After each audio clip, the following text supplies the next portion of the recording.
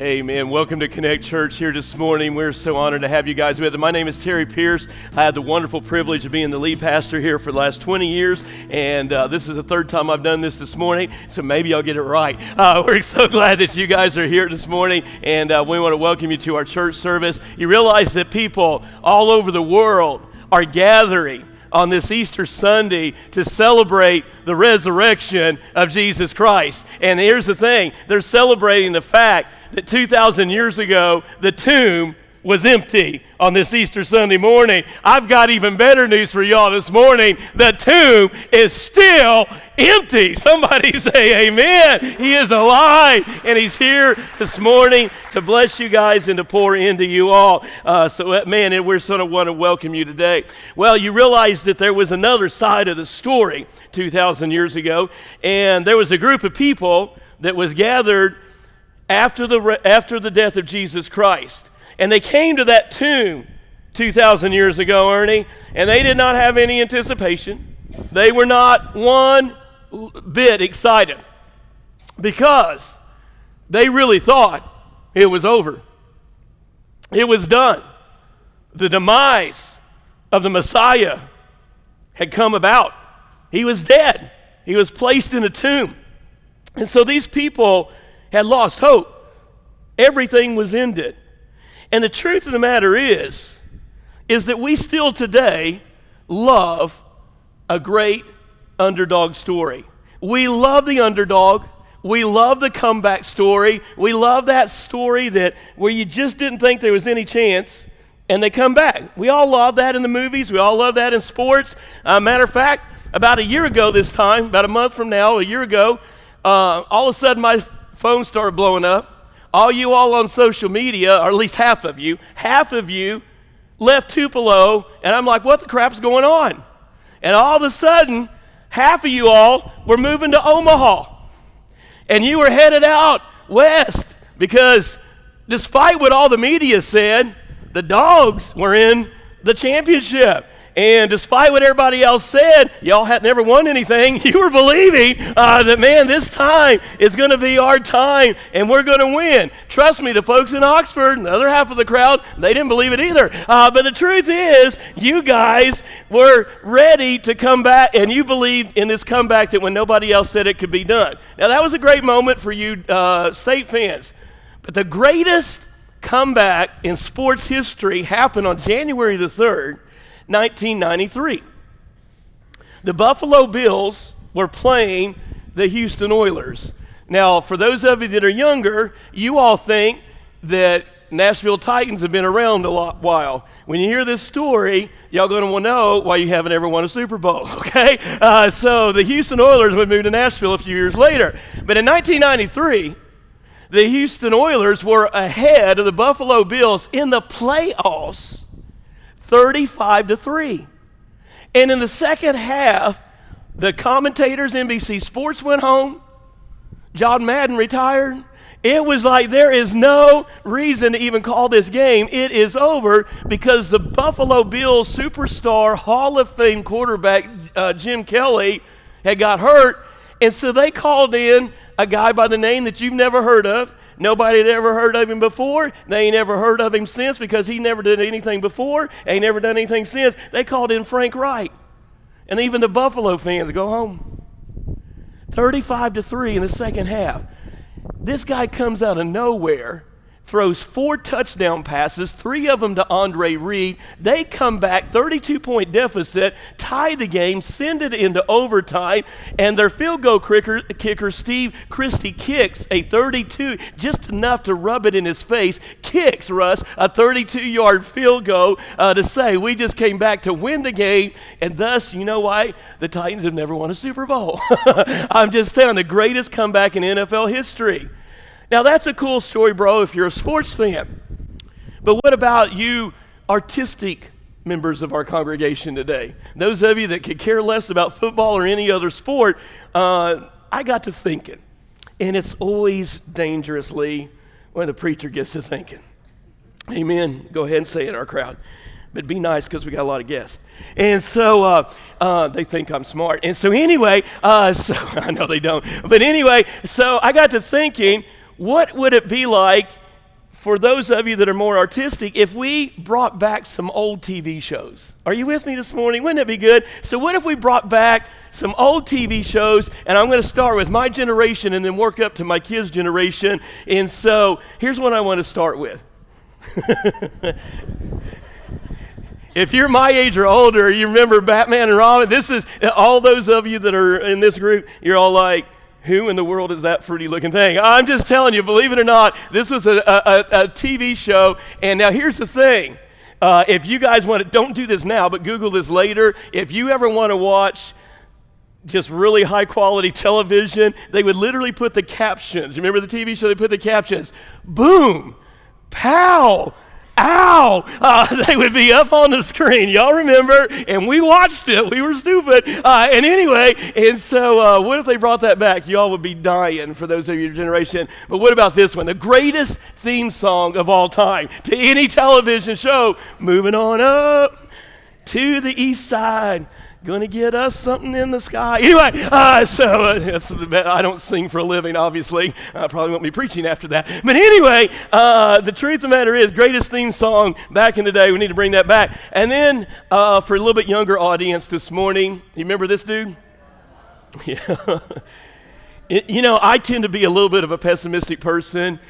And so when I brought this up, I thought about this. Here's what I was thinking.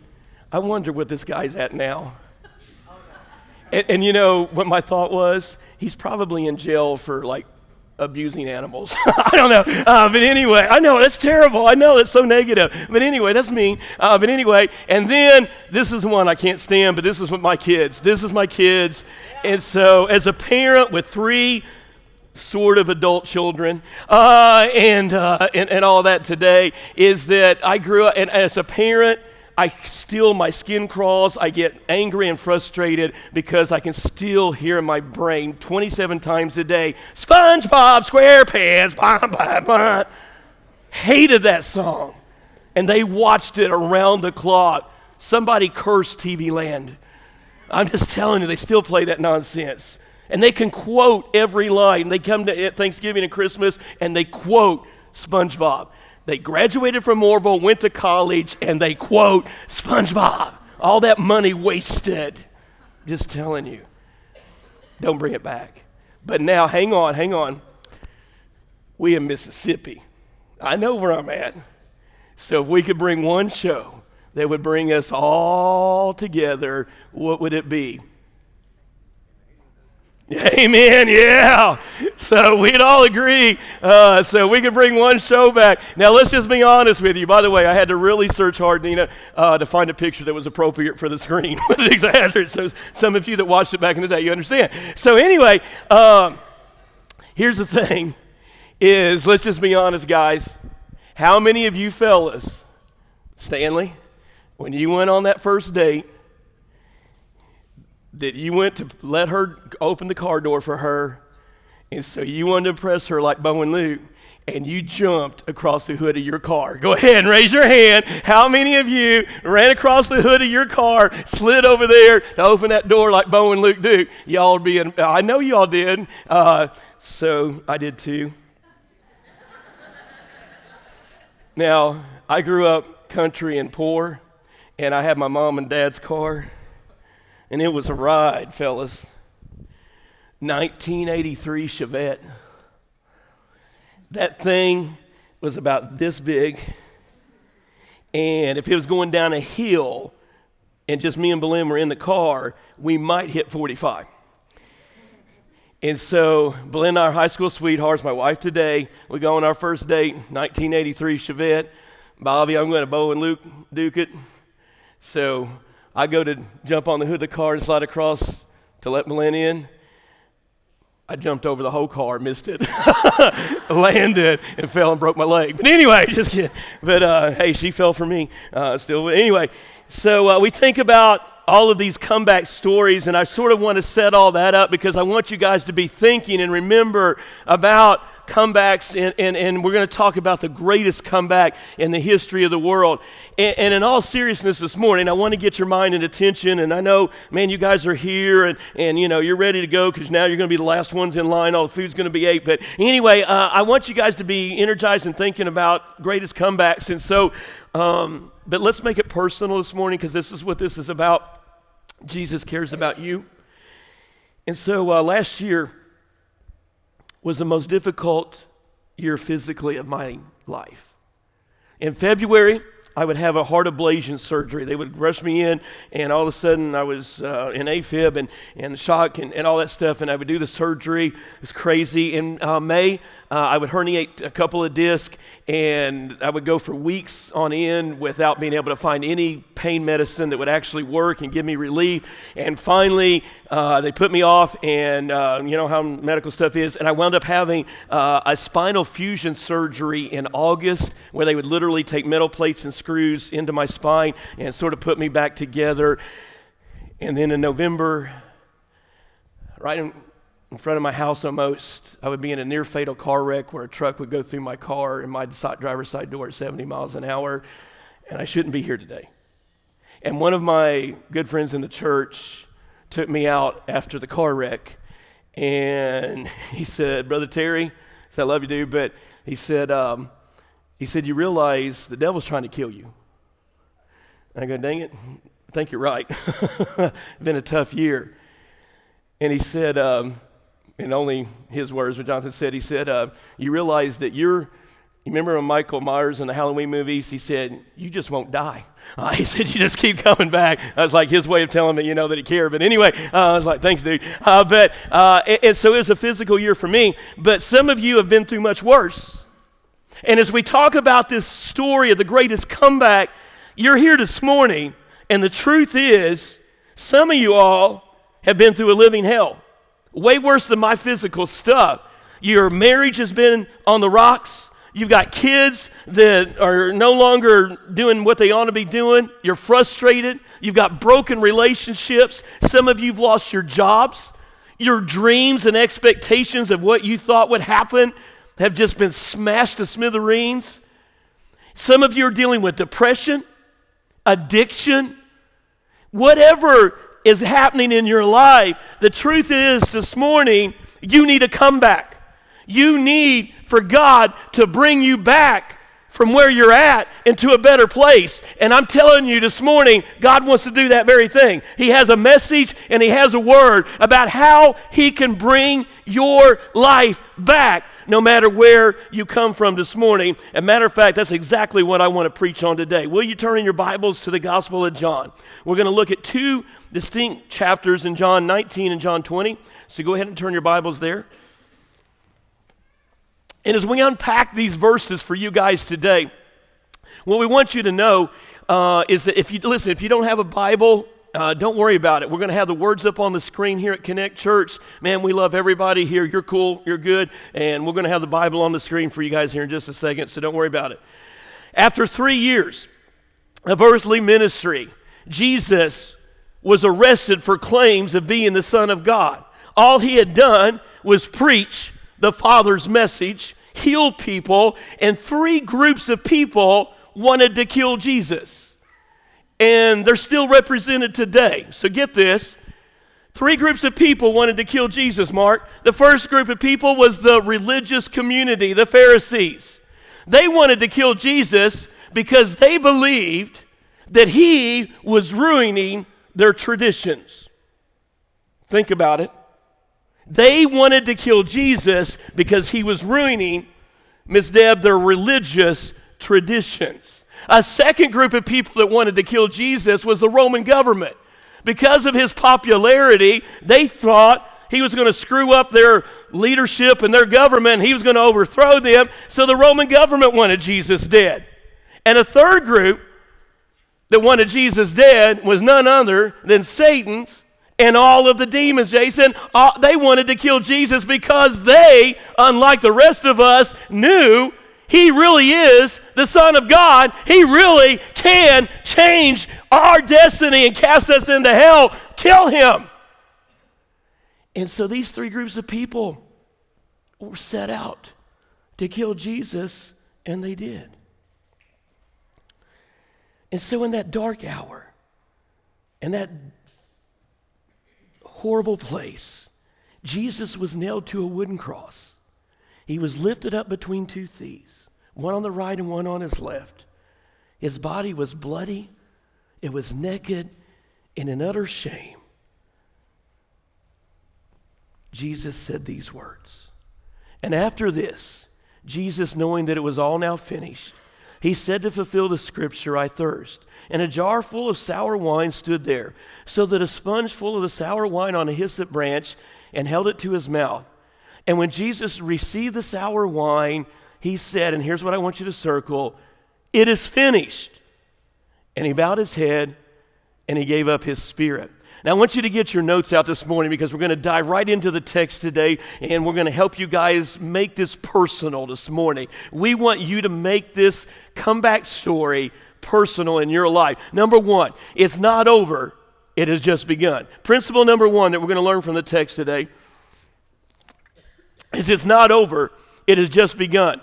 The first step in you and I having a comeback in our lives is when we realize it's not over until Jesus says it's over. The Roman soldiers come to verify that Jesus was dead. And you need to know this morning for historical purposes, that Jesus was literally dead.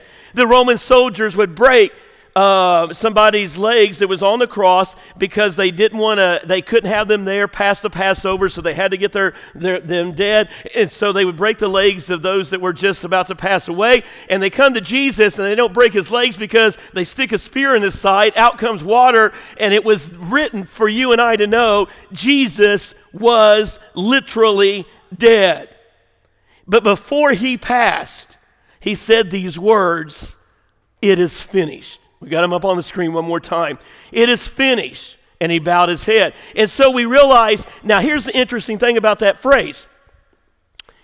I don't know how I missed this, but in that phrase, when you go back to the original Greek language, and we've all heard that, we got songs about this, but what it really means, and you realize the Bible was written in the Greek language, inspired by the Holy Spirit, and he used John to tell us the story. And so when John was telling the story in the original language, it really has a deeper connotation than it is finished. And if we were to translate it literally, it means this, Jonathan, it was accomplished.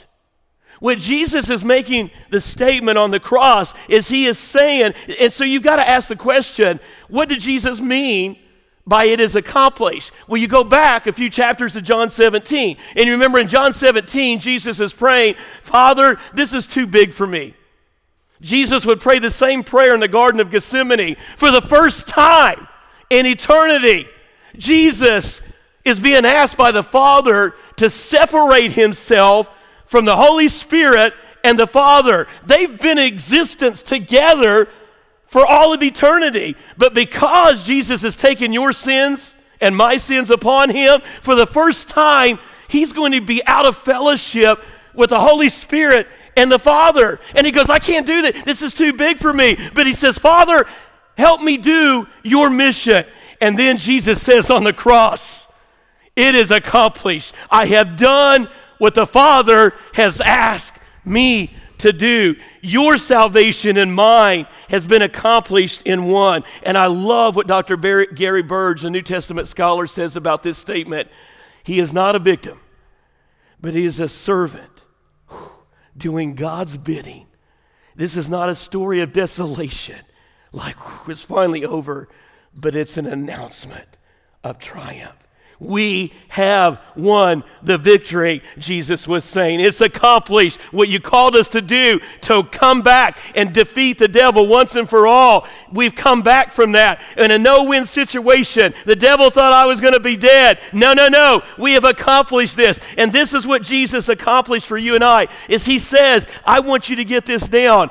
I am once and for all redeeming you from your sins.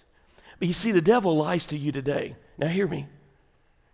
Many of you all are still struggling with guilt. And if you've never been saved, that's a good thing. Because your guilt causes you to run to Jesus and say, I'm sick of living this way. I'm tired of not sleeping. I'm tired of trying everything else that this world has to offer, and yet I still don't find any peace. There's only peace in one who can forgive you of your past. But know this, it's settled. Why do you in the church keep living like the guilt from your past, from what you did last night, from where you were at last week, from what you did 10 years ago, what happened to you because whatever happened to you when you were growing up? Why are you not letting this go? You see, it is accomplished. The Father's salvation has come and done for us once and for all. If you go to a Catholic church mass today, and I'm not trying to be critical, I'm just telling you the difference.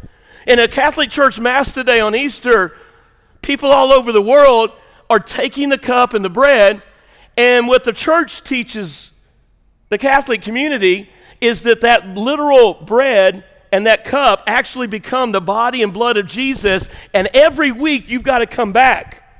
And every week you need to have the body and the blood of Jesus sacrificed again and again and again because of your sins. In other words, you need to be good.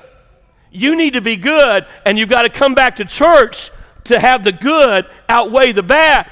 That's not how it works. I'm telling you, you can never be good enough to earn your salvation. Jesus has paid the debt once and for all. It's settled. It's over. Jesus has finished it. It's accomplished. It's not about you. It's not about me. Jesus has paid it all. Now here's what we believe. We can only trust in the grace of God to save us. We can only believe in his promise of salvation, and we can only place our faith in his Son who was sent to purchase our redemption. You see, it is settled. The problem with you and I is we quit. We don't get this down. Y'all keep thinking, I got to come to church next week because I got to, come and ask for. You need to understand the power that God has given you in salvation is to set you free. You don't earn it. You don't be good enough. You don't dress up and come and impress me. Jesus has already paid the price. You fight the devil from victory. You fight the devil from the victory that Jesus won because of the empty tomb. And you all don't think that way, and you still don't get it. So can I illustrate it for you guys this morning in Mississippi terms? Can I help you guys get this down about the victory that we're fighting from? Do we have any wrestling fans in the audience? We're in Mississippi. All right, go ahead and raise your, y'all are a bunch of liars. I know y'all love to watch wrestling because we don't call it wrestling in Mississippi, we call it wrestling. And I get it because now that I live here and stuff for all these years, man, I get confused. People come up to me all the time thinking I'm one of these guys.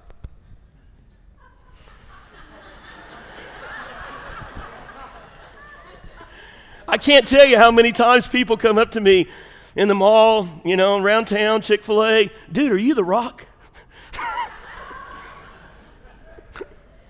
Man, you were great in that movie with, Jumanji. Anyway. Nobody's ever said that. Dude, in the airport, man, I swear, you're Stone Cold Austin's in the airport. Anyway, it's really never happened, but, everybody has their dreams. But here's the thing about wrestling. You realize, and I'm not don't walk out on me, all you bunch of rednecks, because y'all fixing to get upset. But wrestling, it ain't real. What? We ain't going back to that church. They ain't a Bible-believing church. It ain't real. It's already been determined who wins. When they start the show, they've already decided who's going to win. So whatever wrestler that you want, it's already predetermined. They can jump on his neck. They can jump off the high rope. They can hit him with a table and a chair. It don't matter because they've already decided who's going to win that one. He goes, hit me because I'm going to get the belt. And I'm going to wear it because I already knew who won. I'm telling you this morning, ladies and gentlemen, y'all keep living like you're losers. You keep living like, the devil's wearing me out. I'm so depressed. I'm so discouraged. I can't ever get past this. Stop it. I'm telling you, the tomb is empty. Jesus is alive. The Holy Spirit is inside of you. Now start living the victory that Christ has given you because of the power of the resurrection. Whoa. I'm telling you, I'd yell, but I ain't got no more yell. Whew. You do this 3 times. So here is we want you to understand this morning. When Jesus says it is finished, your salvation has been accomplished, and it has nothing to do with you and I. It's all on Jesus, which leads us to the second principle this morning. The resurrection is the beginning of a holy comeback. And I love this. Write this down. The resurrection is the beginning of a holy comeback. When Jesus was crucified, his body was laid in a tomb. And the day after, Mary Magdalene would come, and she would try to prepare Jesus' body for burial. And as she came to prepare his body, the ground, and before that, the earth would shake, and there was a giant earthquake, and Jesus would come out of the tomb. And may I say to you and I, my brothers and sisters, since that day 2,000 years ago when the ground shook and Jesus came out of the tomb, there's been an aftershock that's been waving through this world for 2,000 years. And this morning, the aftershock is in the building, the aftershock is in the house, and the reason you and I are saved today is because of the aftershock that the tomb is empty. Somebody say amen. I'm just telling you. So here's Mary's story. Mary stood weeping outside the tomb. And as she wept, she stooped to look into the tomb. And she saw 2 angels in white sitting where the body of Jesus had lain, one at the head of the feet. And they said to her, "Woman, why are you weeping?" And she said to them, "They've taken away my Lord. I do not know where they've laid him." And having said this, she turned around and saw Jesus standing. But she did not know that it was Jesus. Now look at me this morning real quick. You realize that some of you all, Jesus is here today. Jesus is using other people. Jesus is here trying to pour into your all's lives. The question is, are you recognizing him? Mary didn't. Mary was too consumed with her doubts and disbelief over the pain of what was happening in her circumstances that she didn't even recognize when Jesus was alive. How many of us are screwing up our lives and missing out when Jesus is standing right before us, offering to help us? Isn't that good? And then he said, and then I noticed what she says, and Jesus asked her the question, "Woman, why are you weeping? Whom are you seeking?" Jesus is really good at asking us tough questions. Can I ask you the same question this morning? What are y'all looking for? What are you really looking for in your life? Y'all keep trying everything else. I want to be as successful in my career. I want to have the perfect family. I want to have this. I want to have that. How's it working for you? How's it going for you? How's your dream life coming together? I'm telling you, Jesus is asking you the same question this morning. What are you really looking for? And she said, basically, I've come to find Jesus. And she still didn't know who it was. But notice verse 16. And Jesus said unto her, "Mary," and she turned to him and said in Aramaic, "Rabboni," which means teacher. For the first time, Chris, she realized that Jesus was who he said he was. Ladies and gentlemen, the person and the thing you've been looking for your whole life, his name is Jesus. He is alive, and he is the answer that you guys have been looking for. I'm just telling you this morning, the resurrection is the beginning of your holy comeback. And against all odds, they found that the tomb was empty. Jesus has redeemed us, and he's given us the opportunity to come back. But you know, we're so much people of doubt. You know, the Buffalo Bill fans were screaming that day, "It's over with." They couldn't believe what they were seeing. Mississippi State fans were going nuts in Omaha. They couldn't believe what they were seeing. They were, man, we're going to actually win a championship. All of these things happen in our lives, and we're like, we miss them. And God is saying to you and I want you to look. And it's just this simple. Folks, the tomb was empty 2,000 years ago. It's still empty today. And Jesus is the beginning of you making a comeback this morning. He's alive. But we miss it. It's that simple and that easy. Can I illustrate it to you in this way? Paul Harvey tells a story of a little boy named Philip. And Philip was diagnosed with a learning disability, and later on would have a cancer that would come into his body. And Philip struggled socially with the other kids.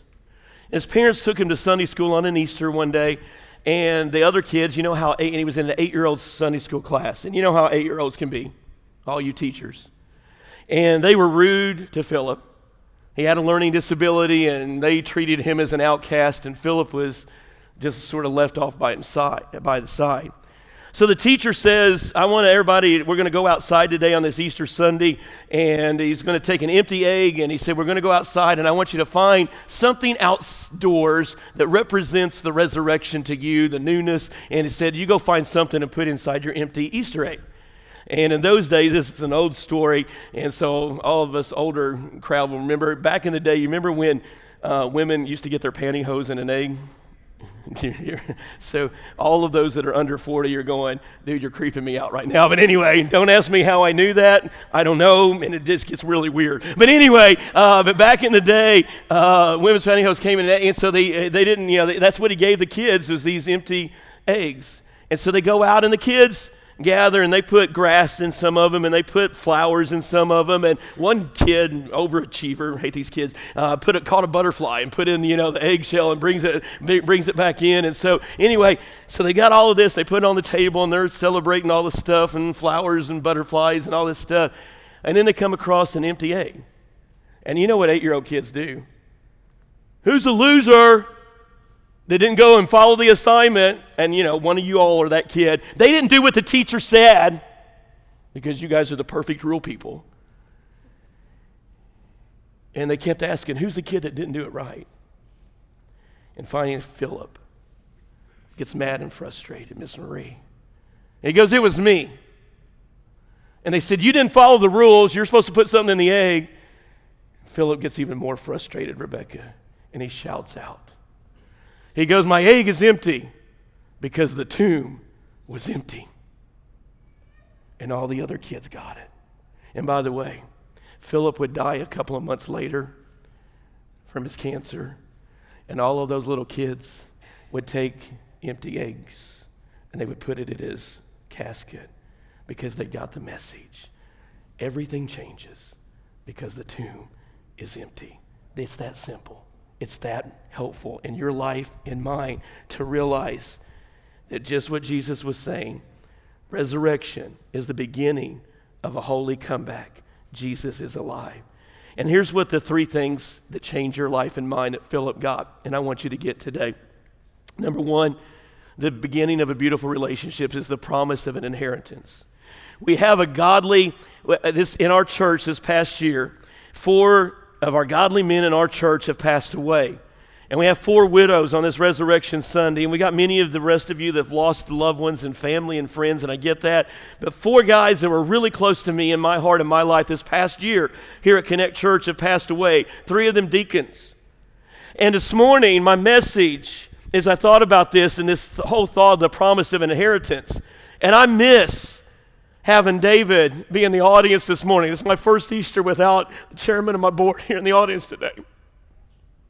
And I miss Bob, and I miss the other Bob, and I miss Tom not being here, because these guys were always here, and on Easter especially, they came alongside him and they said, we know you're going to kill yourself preaching 3 times a day, and it's like, man, you're like, a kid on, with candy, man, but I'm telling you, we got your back. We're praying for you. And I got to thinking this morning, but they're not here today. And then I was wrong. Because guess what? They are more alive than they've ever been before. And guess what? They're in heaven this morning. Mr. Tom is in heaven this morning. And they're cheering a bald-headed preacher in Tupelo, Mississippi. And keep telling them, you keep telling them, the tomb is empty. Jesus is alive. Because he is. Folks, don't give up. The resurrection is just the beginning of an inheritance that every one of us are promised because of Jesus. The promise of love. Some of you have had an earthly father who really sucked, who really did a poor job. You need to know this morning, you have a perfect Father in heaven who is alive. He loves you. And maybe you had to perform for your dad. Maybe he wasn't always there for you. But listen to me this morning. You have a perfect Father who loves you unconditionally, who never gives up on you, and you don't have to perform for him. He loves you as you are. He loves you and wants a relationship with you as you are.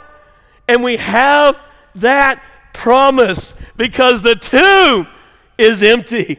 This is the resurrection comeback. It is time you let go of your past and you fall in love with the one who has always loved you. And finally, the promise of acceptance. I love that part of the verse where Mary, when Jesus says to her and calls her by name, and she realizes that Jesus, even though she had doubted that he would come back from the dead, she's there to bury him. Jesus says, Mary, and she gets it. Do you know, look at me this morning, Jesus is calling you by name. Anybody in here ever doubted God? Anybody in here ever got mad or frustrated that things didn't turn out like you wanted them to? Do you know that Jesus is calling you by name this morning, and he is saying, I still love you. He accepts you as you are, and he says, come to me and let me make you like me. Somebody say amen. All of this is the beginning of the resurrection gives us. Here's what Dr. Danny Akin said, and I want you to write this down. We didn't become God's children because of what we did, but because of what Jesus accomplished. So our confidence in our standing before God doesn't rest in what we do, but in what Jesus has done on our behalf. I love that. That's a game changer when you all begin to live there. So this morning, we realize it's not over until Jesus says it is. The beginning of our personal comeback is because of the resurrection. And by faith, number 3, and we'll be done, we have hope of a personal comeback. This is where it applies to your life and mine. The truth is, our hope is found in the fact that Jesus died for our sins, resurrected again on the third day. And so this morning, here's what you and I want to understand. And I love what happens. And I've never, ever come across, but this is my new favorite part of the Easter story. Look back with me in John 19. And it said, and he bowed his head and he gave up his spirit. Now here's what, in the original Greek language this morning, here's what you need to know. In the original, and I don't know how I've missed this. And yes, it means that Jesus died in his spirit and that he was like giving it back up, and he was saying to the Father, I'm giving you my spirit, you take care of it for these 3 days. But I like what Dr. Gary Bird says. He says really it has a dual meaning here in the original language. And this is so cool because what Jesus was really saying is not only am I physically giving up my spirit, he's going to die, but he's saying I'm giving up and giving my way to the Holy Spirit to come. My spirit represents the fact that I've completed my mission. I paid the price so that you and I could be saved. But now I'm turning over the church and my people to the Holy Spirit. They're now going to have the Holy Spirit dwelling in them. Not Jesus just walking down the street. Not Jesus just in the New Testament. Every day, every hour, every minute, including in this church, Jesus has turned our lives over to the Holy Spirit. He is with us. He is living inside of us, and he wants to set you free today. You have the Holy Spirit that brings you into a personal comeback. And here's what we find in the text. 1 Peter 1, blessed be the God and Father of our Lord Jesus Christ. According to his great mercy, he has caused us to be born again to a living hope through the resurrection of Jesus Christ from the dead, to an inheritance that is imperishable, undefiled, unfading, kept in heaven for you. It's everything I've just said on the theology side of salvation. But here's what we missed. Verse 5, who by God's power, that's the Holy Spirit. You all don't have to make this happen. This is the Holy Spirit living inside of us because of the resurrection. He guards our faith. He gives us our salvation, and he's going to reveal it to all of us as we listen to the Holy Spirit on a daily basis. So here's the thing. The question is, are you allowing the Holy Spirit to transform your life? What we believe here at Connect Church and what we do every Sunday is we're going to teach you something next week and the next week and the next week about the role of the Holy Spirit helping you become a better husband, a better wife, a better parent, how to get past the hell that you faced at work this week. We're going to give you something every week, Brandon, that's going to help you get through all the stuff that you guys go through. The Holy Spirit's going to breathe new hope and new life and purpose into every day of your life, all because of the resurrection. He walks with us through this journey. And then on Sunday nights, this is all we do here at Connect Church. It's all about the Holy Spirit pouring the truth into your lives. On Sunday nights, we gather in called Connect groups. And so you'll gather with 10 or 12 other people in a home, and you'll just take the sermon that day, and you guys will talk about it and apply it to your life, and you'll learn to figure out how to pray with one another and how to get help with one another and how people love on you and say, this is what I'm learning. This is where I struggled at this week. This is where I need prayer. And in Connect groups, we learn how to let the Holy Spirit show us how to be like Jesus. And then to take it one step further, we have discipleship groups where just 2 or 3 people gather together every other week. They walk through the Gospel of John, and I've been doing it for 8 years, and I've never had a group that was even close to the same, because the Holy Spirit takes over and says, this is what the Word of God is wanting to do for you personally. Discipleship. That's what happens at Connect Church. So what does it look like? And here's what I want to wrap it up with. We have a lady in our church who gave me permission to share this story. And she's a living example of the Holy Spirit transforming her life. She has been in my wife's discipleship group. Her and her husband are currently in Belen and I's Connect group on Sunday nights. And Bonnie was asked, her dad died last year, and it was a different crowd. And so they didn't want a preacher. Her dad was a biker dude. He was in several biking gangs. And so they didn't want a preacher, and they asked Bonnie to just be the only speaker at the funeral. Crazy. And so I went to support Bonnie and to just let her know we're going to pray for you. And I was like, man, I can't imagine, because I've never heard her speak. I've heard her pray a few times in small group. But Bonnie preached the funeral of her dad. How tough is that? But she's a disciple in this church who we're pouring into. And so Belen and I go to the funeral in this little chapel in Baldwin, and we pull up there, and there ain't no cars like Belen and I's car.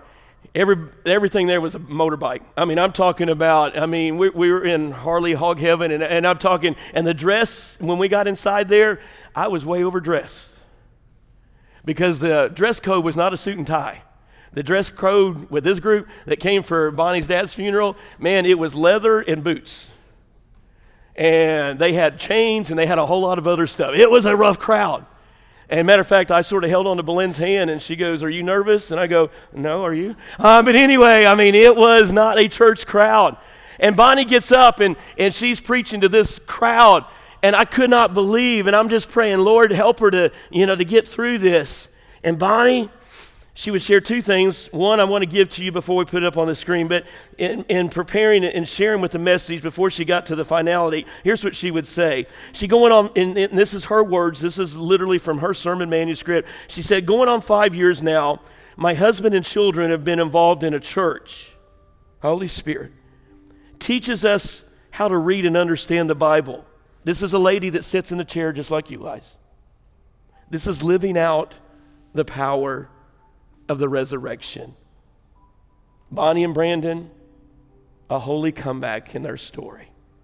Have no business being here any more than you and I do. God's good about bringing people back. And she would share these words at the funeral to this crowd. She said, I've learned at Connect Church how to pursue a daily walk with God, but mostly it stresses, the church does, the importance of reaching the lost and telling the good news of Jesus. And I'm quoting, she said, this is a very different church. Y'all meet the preacher. It has changed the way we live. It's changed our marriage, and it's changed the way we do life in general. Now we have a personal relationship. She's telling this crowd, We have a personal relationship with God. And I've learned how to listen to the voice of God, the Holy Spirit. And now, the Holy Spirit would speak into Bonnie's life. And right before her dad died, the Holy Spirit would tell her, I want you to go visit your dad one more time. She hadn't seen him for months. And the Holy Spirit would lead Bonnie. She had no idea that her dad was about to die. And she would get to go and tell him about Jesus. This is what the Holy Spirit does in your lives. The resurrection power is he leads you guys and blesses you. And now here's her final concluding words to that rough crowd at the funeral. God never stops pursuing us. If we ever find ourselves walking away from the Lord, all we have to do is turn around. He is right there, waiting with open arms, ready to love and forgive us. And all we have to do is ask. I was never so proud in all of my life to be a pastor. The greatest sermon and funeral, not by a theologian, better than any funeral I've ever preached. She said it. And this is the story of the resurrection, the greatest comeback that God can do in your heart and your life this morning. The same he did for Bonnie and Brandon, same he did for me, is God can bring you back this morning. All you have to do is believe in his name. Shall we stand? Dear Heavenly Father, we thank you for your word this morning. If you're here today and you don't know Jesus Christ as your Savior, we want to invite you to come to an old-fashioned altar and say, I believe in Jesus. I believe the tomb is empty.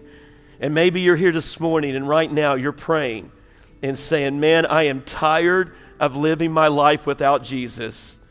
The song that the band sang earlier, Jesus Speaks, he's speaking right now. And the Holy Spirit is tugging at your heart and he's saying, today's the day. Are you not sick and tired of doing it your way? Today's the day that I bring you back. The greatest comeback story can happen to you personally this morning. And all it takes is for you to do what Bonnie said, is to believe in Jesus and to run into his arms. Because he loves you and he accepts you based upon what his son has done for you today. Maybe you're here today and you're discouraged. And you're a church member here at Connect Church, and for whatever reason, the devil has beaten you up, and you have forgotten how to fight from victory, and today you're praying right now, God, I'm sick of living defeated. I'm sick of trying to accomplish everything else. Today, I get simple. I just come back to Jesus. Discipleship's where it's at. God, I want to fall in love with you. As we sing a verse of invitation, you need to come. Would you come? Thank you for listening to the Sermon Playback Podcast from Connect Church in Tupelo, Mississippi. Connect Church has 2 worship services on Sunday mornings at 9 a.m. and 10:30. We sincerely hope you'll visit. For more information and details, or if you have any questions you'd like answered, please visit our website at www.triconnect.church. Again, that's www.triconnect.church.